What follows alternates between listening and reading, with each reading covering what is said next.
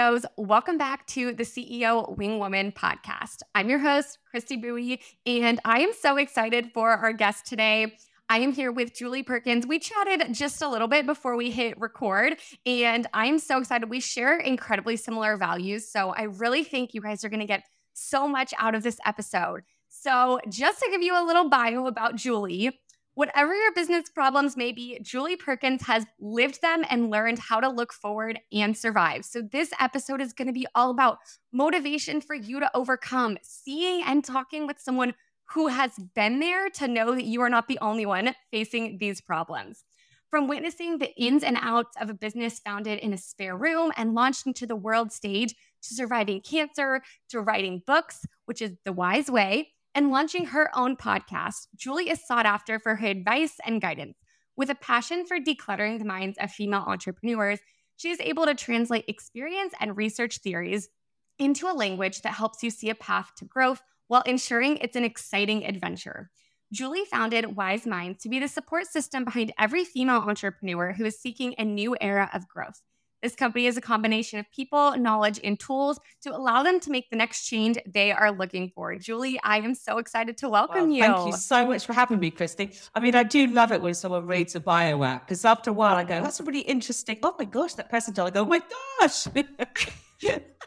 Wow, that's a really cool person. I want to meet them. Oh, wait, it's me. Thank you very much for that. It's always so good to be reminded of everything you have achieved, because, we put our best foot forward in our bio, but sometimes we forget about it. So, Julie, we're reminding you how much you have achieved. Thank you very, very much. Perfect. So I would love just to kind of hear from your perspective a little bit about your journey and what's brought you here today and the formation of Wise Minds. I think there's very few people in life that can say they've just loved their entire career.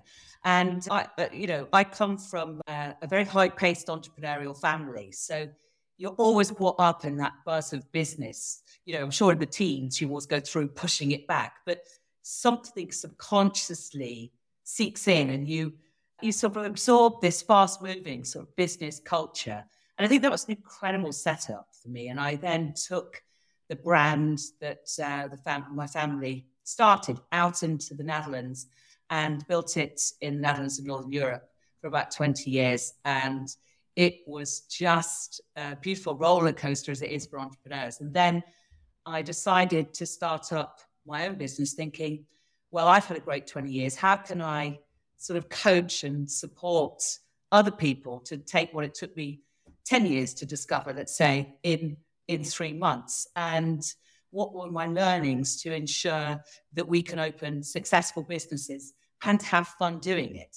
So it's sort of a mixture between sort of entrepreneurial drive, a lot of failure, and a lot of learning from it, and curiosity. I love to discover new ways of doing things. So it's certainly been a fun journey, and I've loved every single minute, and I still am with Wise Minds. That's amazing. That's something that we don't hear a lot of people talking about, saying, I love every minute. And so obviously you've figured something out that I think the rest of us have to learn. So I think your story is a little bit unique, having an entrepreneurial family and having that opportunity to be in that business. I'd love to hear how that impacted you from how you approached entrepreneurship stance. Did you kind of go with what your family had set up and agree with them? Or did you say, you know what? No, now is my turn. I'm going to do things differently. I think some of the things I very much learned from my parents was that when you grow up in an entrepreneur family, you grow up surrounded by a lot of different people around all of the time. And something sort of shows you that if you're going to succeed, gather around you great people. And of course, I was young growing up, but there was always house parties, meetings around the house, and people coming in and out. And no one ever walked in going, oh, I've had a really bad day, or my gosh, my boss. Everyone sort of talked about things in terms of achievement. And I'm sure there were challenging times in the early beginnings, but people see it as a challenge rather than a failure. And you come into this beautiful culture of being able to look at challenges because you're hearing it all the time. I also was taught about sharing in partnership. So our whole business, the family business, was built on partnership. And I think that teaches you to gather around the best people, especially in the early stages. So they didn't wait to make money and then give it away. They actually built it in partnership right from the start. And I think that's a massive learning about sharing and actually sharing from the start, because you set up a culture, a way of doing things from day one.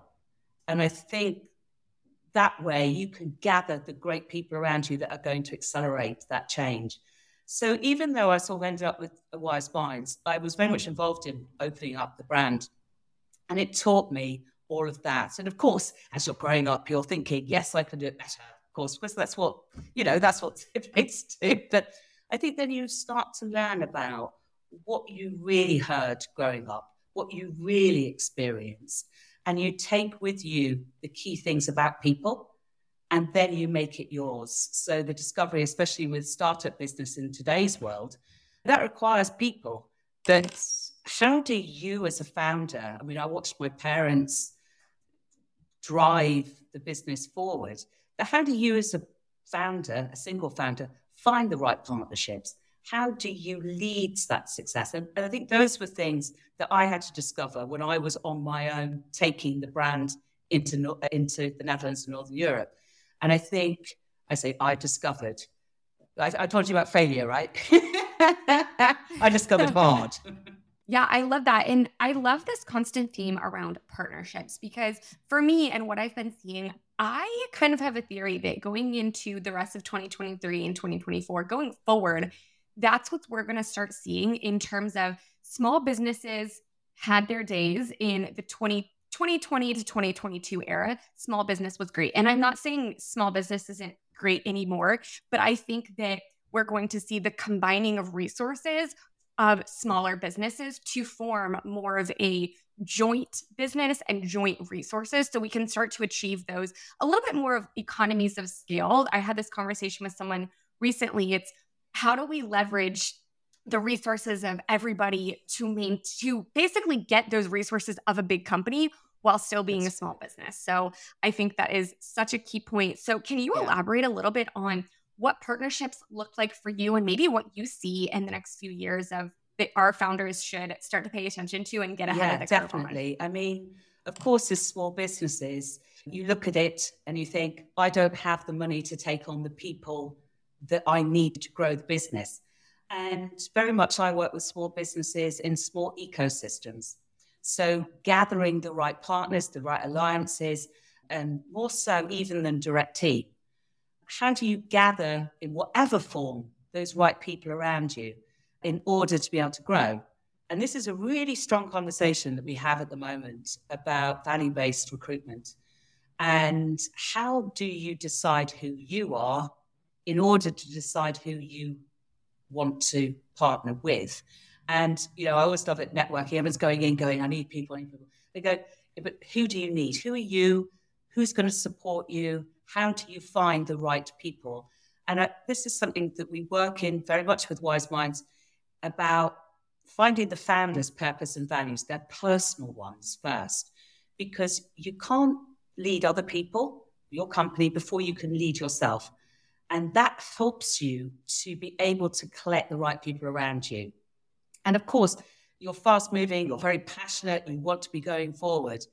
But in those early stages, trying to find those right people by values is very important. Not just people you're going to get on with down the pub. I mean, that's fun, right?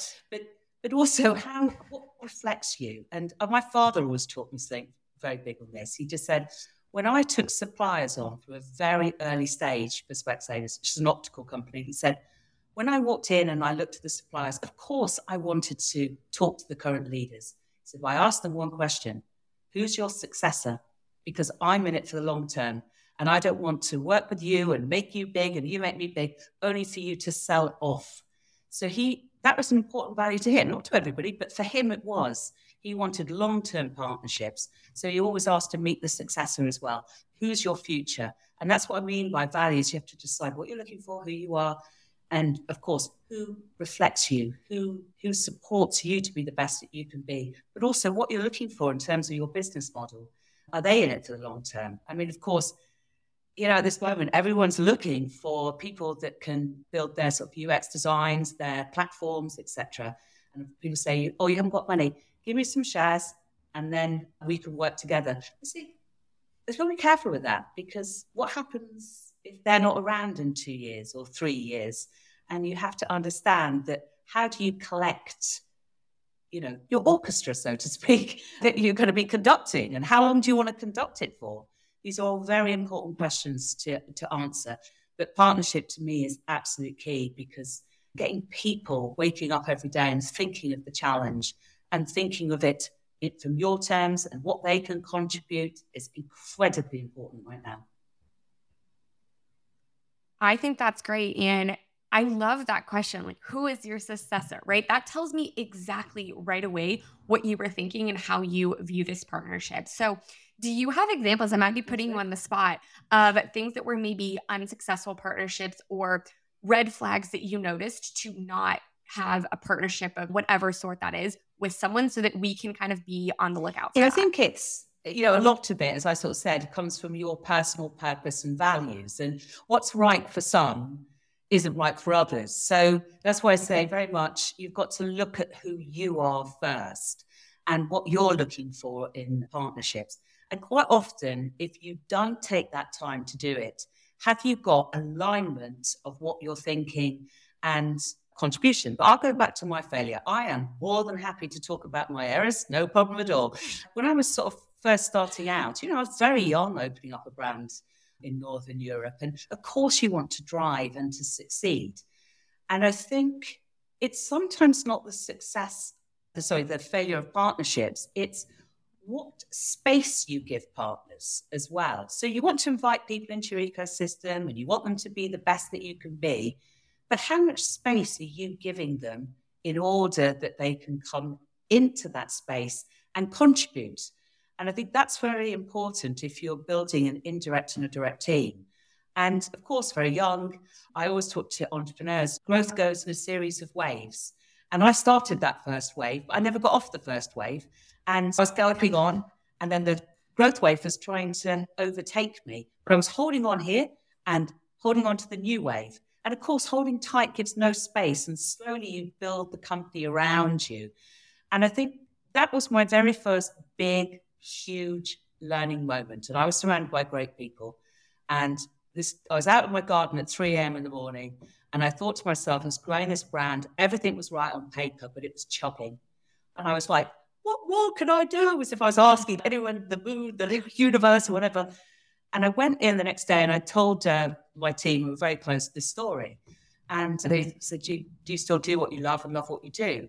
And I thought, okay, is this the moment? So I'm in crisis here and, what are we doing? But the question was, Julie, if you make yourself redundant, which obviously we were a very close team, luckily, make yourself redundant and look upon it and then re-employ yourself in a different position. Because if you're holding on all of the time, you are stopping others getting involved. And in order to look at it, it's not important of delegating out. You can't, you're holding too tight. You've literally got to, forgive me, sack yourself and look upon it and say, actually, do I still love what I do? What is that job that I love? And who do I give the job that needs to be done to others?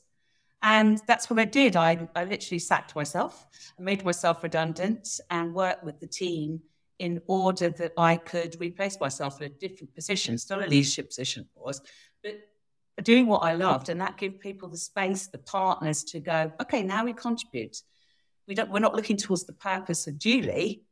We're looking towards the purpose of the organization. And that gave everybody space to be able to contribute. And that was the biggest learning moment I had. And so where partnerships fail, the first question is, what are we not aligned on? And I always start with the founder. And quite often it's lack of clarity, lack of vision, or diluted purpose because you're holding on too tight and people don't know what to expect anymore because it's like dependent on the day that you arrive. So I start with the founder in the politest, kindest way with my story because it makes people comfortable. I've been there. And Julie, I love that explanation. The best way it's ever been explained to me is that founder, if you are founder CEO right now, you should kind of be at the top, plugging yourself in intermittently to the departments where you're needed, but nobody is reliant on you. You don't have one continuous job that you're doing, because really your job is to see, honestly, I'm going to say your job is always going to be putting out the biggest fire. I'm sorry, it's never going to end. But you're having people kind of under you who are running each of those independent departments, and your job is to jump in when they're needed and then jump back out when it's done. Because if you do build that brand around you alone, there's not, a full team culture. And also you won't be able to step away like you want to. So I think that is such a good point. I want to go back to something that you said that I took a note on, because I think it's so important. You mentioned the fact that kind of when you were in your garden at 3 a.m., everything looked good on paper, right? And I think that is something that we as founders have. Specifically, I know I'm incredibly data driven. I'm looking at the numbers, I'm looking at paper, I'm like, okay, this looks good. Why do I feel bad about it, right? So if the only metrics we are tracking are things on paper and they look good, did you implement something, or do you have something now that allows you to see when maybe you yourself are going in a different direction, or to see that something may be going downhill when things, quote unquote, look good absolutely. on paper? I mean, of course, you can't have a learning that nearly sort of punched me out of existence of the company without going, well, what have I learned from that? And at Wise Minds, myself, a behavioral consultant, a financial consultant, we created the Powerball, which is what happens when we get stuck? What is it? And it's very simple, 16 questions, the alignment of 4 key growth drivers. And we call it the Powerball, because if things aren't aligned, it's like you're deflating it. So you can have as much success as you want behind you. And it's like you're pushing one of those sort of deflated balls up a hill. So you're being punched left, right, and center. Whereas if it's inflated, it's strong and powering through. And that 4 key drivers is your alignment to customer, purpose, the way you work, your business processes, and to your team, whatever form that team's in. And that's what I say to entrepreneurs I work with today. Look, everything's on paper, but are you kind of feeling overwhelmed, like it's chugging? It just feels like hard work. And I say, just the Powerball. Where's the block? Where's the problem? Because it's never one thing. Have a little look. What's deflated? Quite often, there's a supplier that's kind of pulling. Ask yourself first, don't blame the supplier. What am I doing to contribute towards that? And how do I fix it? It's not by doing more, which obviously entrepreneurs do. I must work harder. I must get on the way. It's about actually just taking that space back, reflecting it and saying, where is the problem? And it's never one thing. That's why, where are we deflated? We actually nickname it also the blame ball. Because it's nice, because it's not about me, it's not about you. Let's look at the ball and we can blame it. And it just helps for a bit more of a healthier adult conversation rather than you.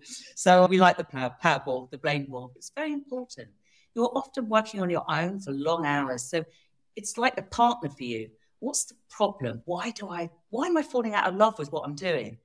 And it's quite often that there's a deflation somewhere, and the block is something that should be going smoothly, and you keep banging your head against a wall. And that's where we use the Powerball. I use it to solve everything. It's in terms of where something's not easy, it feels nerve-wracking. Where is it, Powerball? Well, obviously, it doesn't answer me back yet. I haven't bought that. I'm not that too much into technology, but, never know, one day.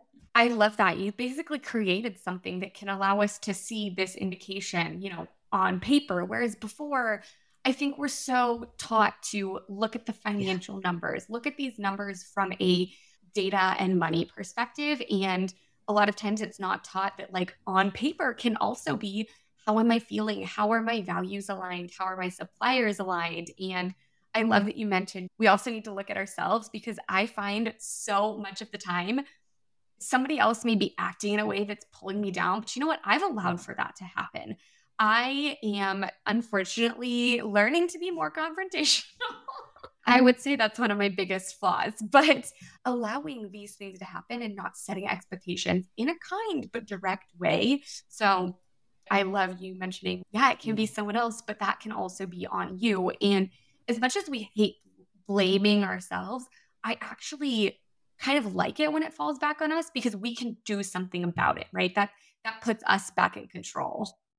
When you're an early startup or early business and you're striving through those early growth stages, that passion will come through.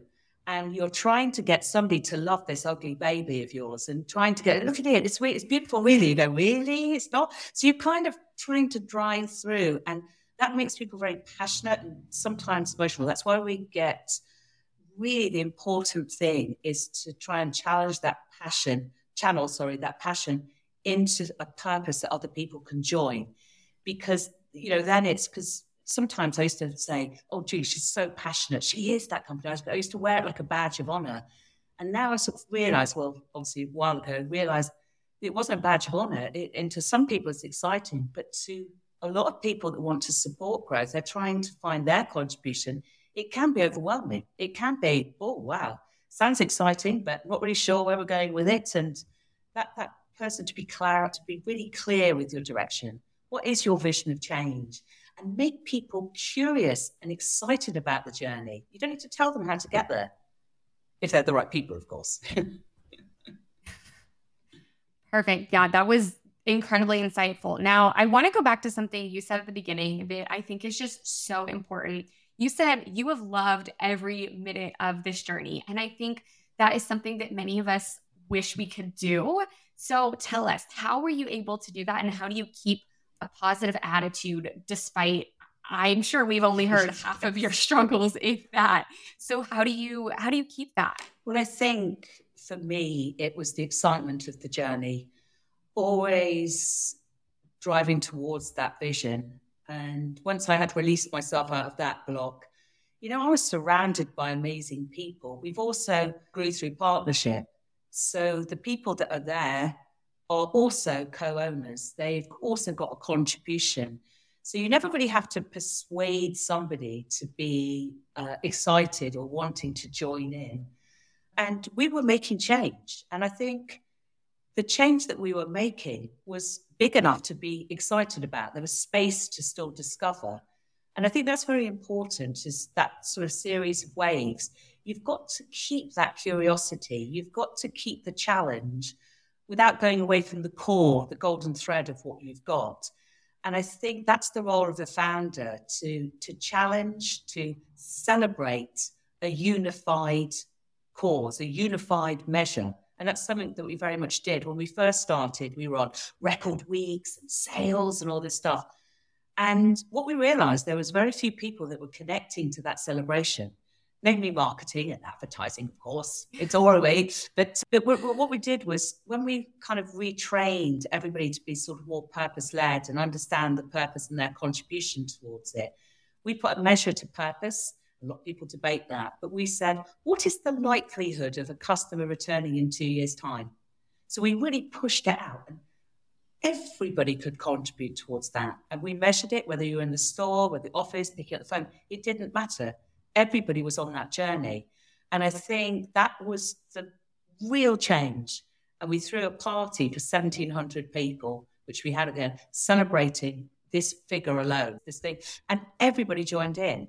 And I think what you celebrate is more important than you think. And I think that when we turned to purpose, it really opened up the curiosity, the want, and it brought everybody in. It was exciting.